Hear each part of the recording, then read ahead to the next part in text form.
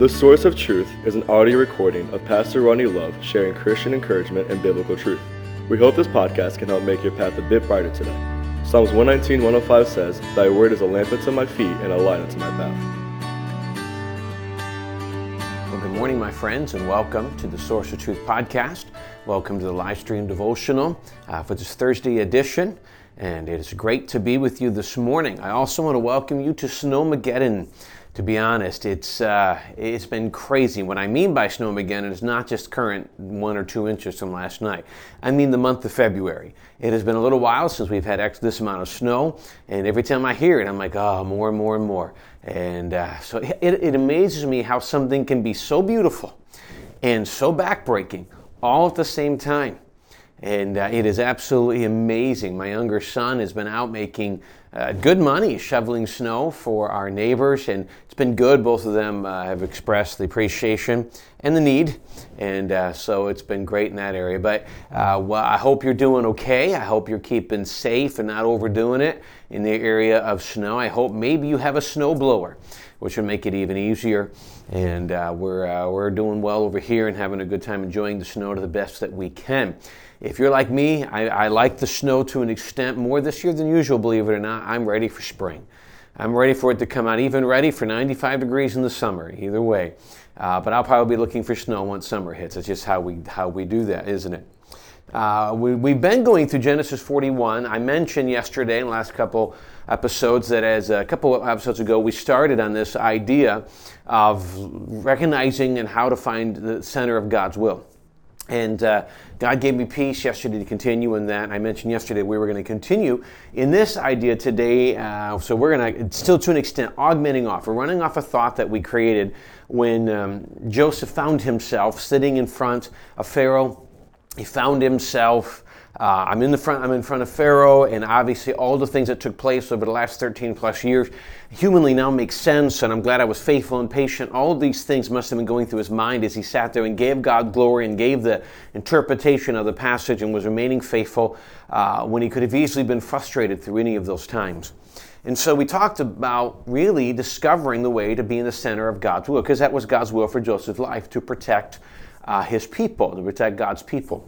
So today we mentioned we're going to talk about making biblical decisions in the center of God's will. Now, inevitably, this is the third, and we'll finish. Tomorrow we're going to talk about how to stay in the center of God's will. But one of the things that I think, and I could tell you, is we could dig a lot deeper. We could break apart specific passages between David and Abraham and Lot and different people and decisions they made, and how you can really break down each one of them and how many of those decisions were poor. Let me give you some examples.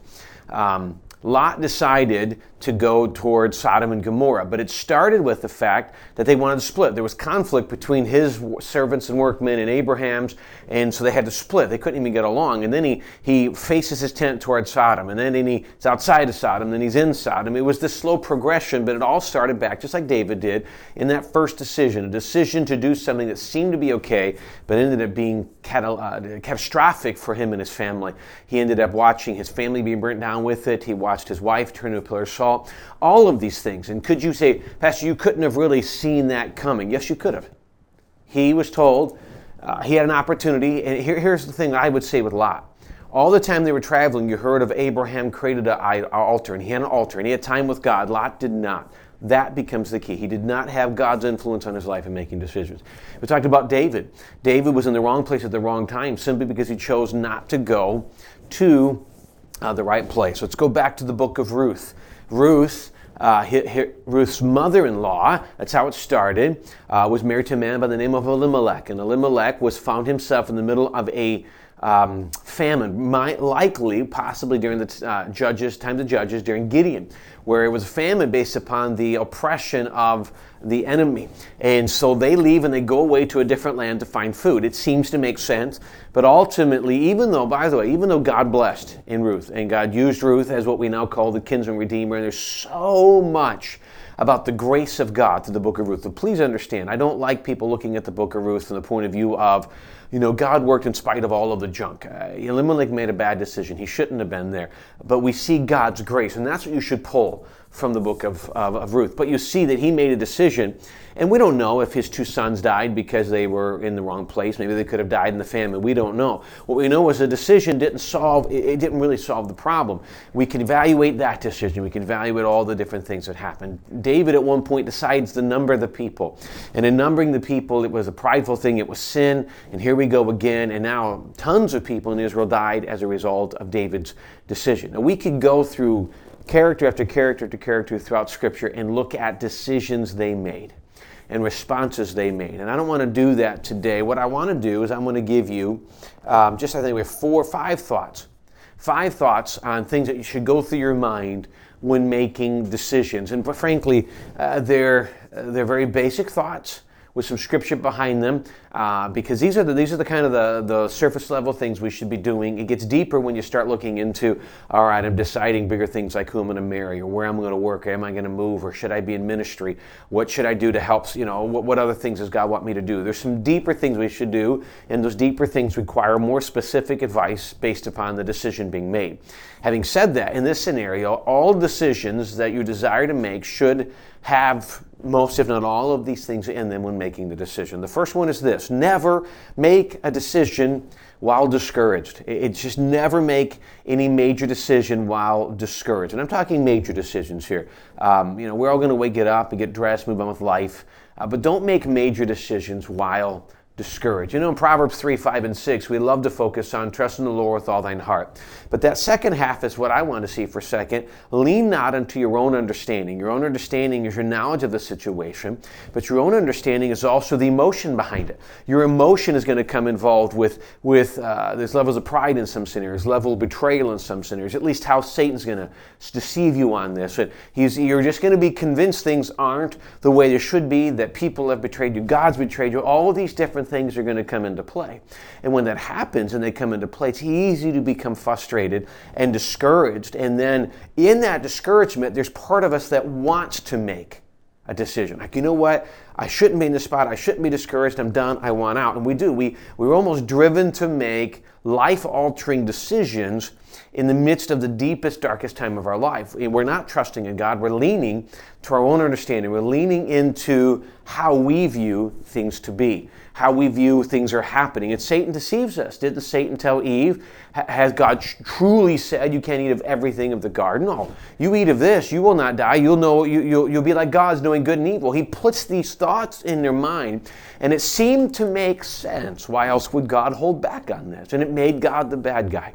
And Satan still works that way today, and it's easy for us to get there. So never make a decision while discouraged. Let me encourage you a couple thoughts if you're discouraged. Discouragement often follows, believe it or not, times of great victory. Times of great victory because you've been going through spiritual valleys, spiritual battles often. You get to this time, you see this victory, it's exciting, and you know what happens? There's just drop. One of adrenaline, all these other aspects, but Satan, when Jesus and the 3 disciples came off the Mount of Transfiguration, they ran face into Satan, the demon-possessed man. So I hope we understand something, that it's easy to, sometimes discouragement hits right after a great victory. But when you do that, it often follows times of physical exertion, a lot of extra things going on, emotional, the cold and lack of sun right now really adds to all of that. And let me encourage you, one of the things you need to do in times of discouragement, take a break. Get right with God. I would say that. Get right with God, be in His Word, make sure that your mind is right with God, and then take some time to rest if need be. Don't make a decision when emotionally overwhelmed. So never make a major decision while discouraged. Number 2, trust God's plan, including the present circumstances. So whatever's going on right now, there's a reason behind it. Now, here's one unique thing about that, and I've had to learn this. I've been asked off and on throughout the years. Let me give you an example. My wife asked me years ago, we were contemplating the will of God and how different things work. And so we believe that, when we got married, that God had made it a plan for us to be married. When Angela was born, when I was born, God's plan was that we would come together and get married. And it was with the one, if you want to use today's phrase. The problem was, the human nature was that dictated that she follow God's will all the way to move from Montana to North Carolina to attend a small college in North Carolina. I had to do the same thing. God moved us from Michigan to the Philadelphia area to move to a small, at that time, obscure college in North Carolina. And to meet this person, we both had to follow God's call to ministry, follow God's call to these different places. And there we were able to find that it dictated so many things, but really it dictated us being together. So a question she posed to me once was, if, let's say, I had chosen to not follow God's will, never met Angela, does that mean she's out of God's will because God's plan for her didn't show up to college? The answer is no, because God knows what's going on. Here's the entire premise with that. There are times when we find ourselves in circumstances that seem unfair, seem frustrating. Sometimes we are, I don't like to use the word victims, but we are victims of other people's decisions.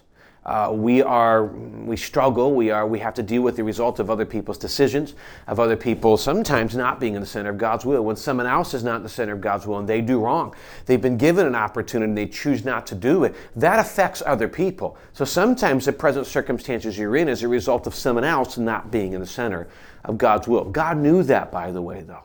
And God's already got a plan in place for that. We could dig real deep and try to plan that out. I won't spend a lot of time in that now. But please understand, your present circumstances are not always necessarily you've done wrong. You need to make sure you're right with God.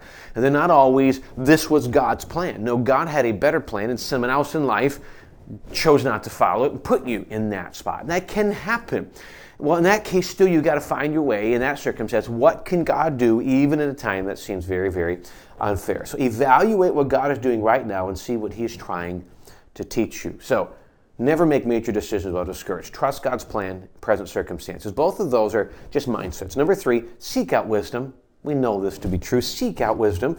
Seek out wisdom from God. In James 1:5, if any of you lack wisdom, by the way, you can't seek wisdom unless you're willing to acknowledge you don't have it. But any of you lack wisdom, let him ask of God, that gives to all men liberally and upbraideth not, it shall be given to him. You must trust in God. You must trust in the God who gives the wisdom, but if you lack wisdom and you are willing to acknowledge it, go to God. Seek wisdom from God, seek wisdom from others.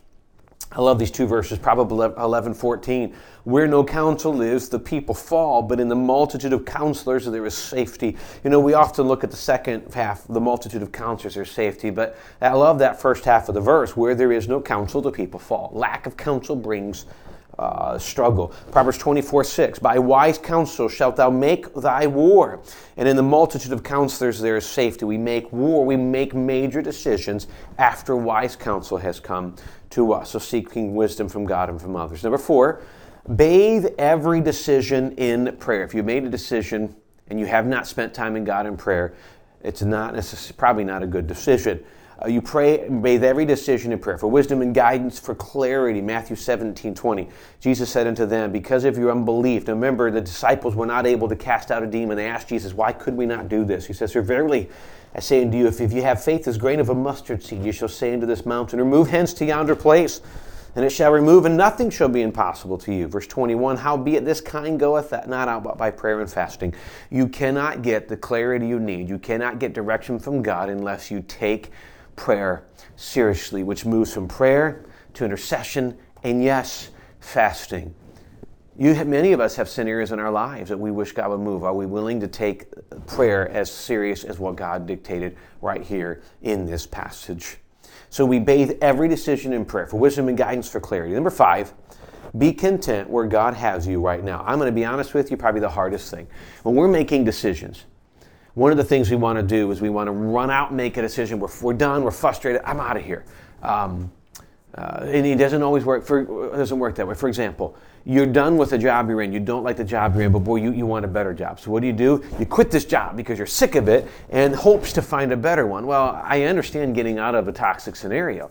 I also understand that now you don't have any money coming in and have no guarantee of money coming in. As much as you may not be a fan of where you are, you shouldn't eliminate something till it's been replaced. You should not eliminate the job you have until you have one to replace it. Going somewhere just hoping to find something better, it's the whole grass is green on the other side concept. It may be AstroTurf, it could be a lot of other things. It may not be as good as it looks on the other side. So let me give you a breakdown again of these 5 thoughts. I wish I could give them in smaller phrases, that would be a little easier, but these are 5 that I tell you, I know they're level of surface, but boy, they're big for me. Never making a major decision while discouraged. Number 2, trust God's plan, including the present circumstances you are in. Number 3, seek out wisdom from God and then from godly men and women. Number 4, bathe every decision in prayer, including fasting. Do not make a decision without seriously seeking God. And then number 5, be content where God has you right now. Now, frankly, if we wanted to, we could take each one of these 5 decisions and do an entire 15-minute episode, honestly, an entire Sunday night service on all 5 of these decisions, and maybe one day we will. These, again, at the surface level, but then we could dig so much deeper into practical application. Here's what I encourage you to do. Advantage of recording this is you can go back and watch this and write these down if somehow I went too fast. But let me encourage you to make these part of the decisions you're making right now. But to be honest with you, it all has to come down to, will I let God be in the center of all of this? Will I let Him be in the center of all this? And that's one of the major decisions I will do. Decisions are not made haphazardly. They're not made due to the circumstances I find ourselves in. Decisions are made because God has led us. And we realize that. That does not just go for preachers. That goes for everyone. And may we do everything we can to bathe it in prayer, be in the Word of God. What does God say about this? And then beg God for grace in whatever decision we know that He's come to. Thank you for joining us this Thursday on the Source of Truth podcast. We're so glad to have you with us, and we hope you have a great rest of your day. Hope this was a help as we go through these. Tomorrow we'll probably finish the thought we've had for the last couple days in the area of God's will, how to stay in the center of God's will. And hope you join us again tomorrow. Thanks for joining us today. We look forward to seeing you next time.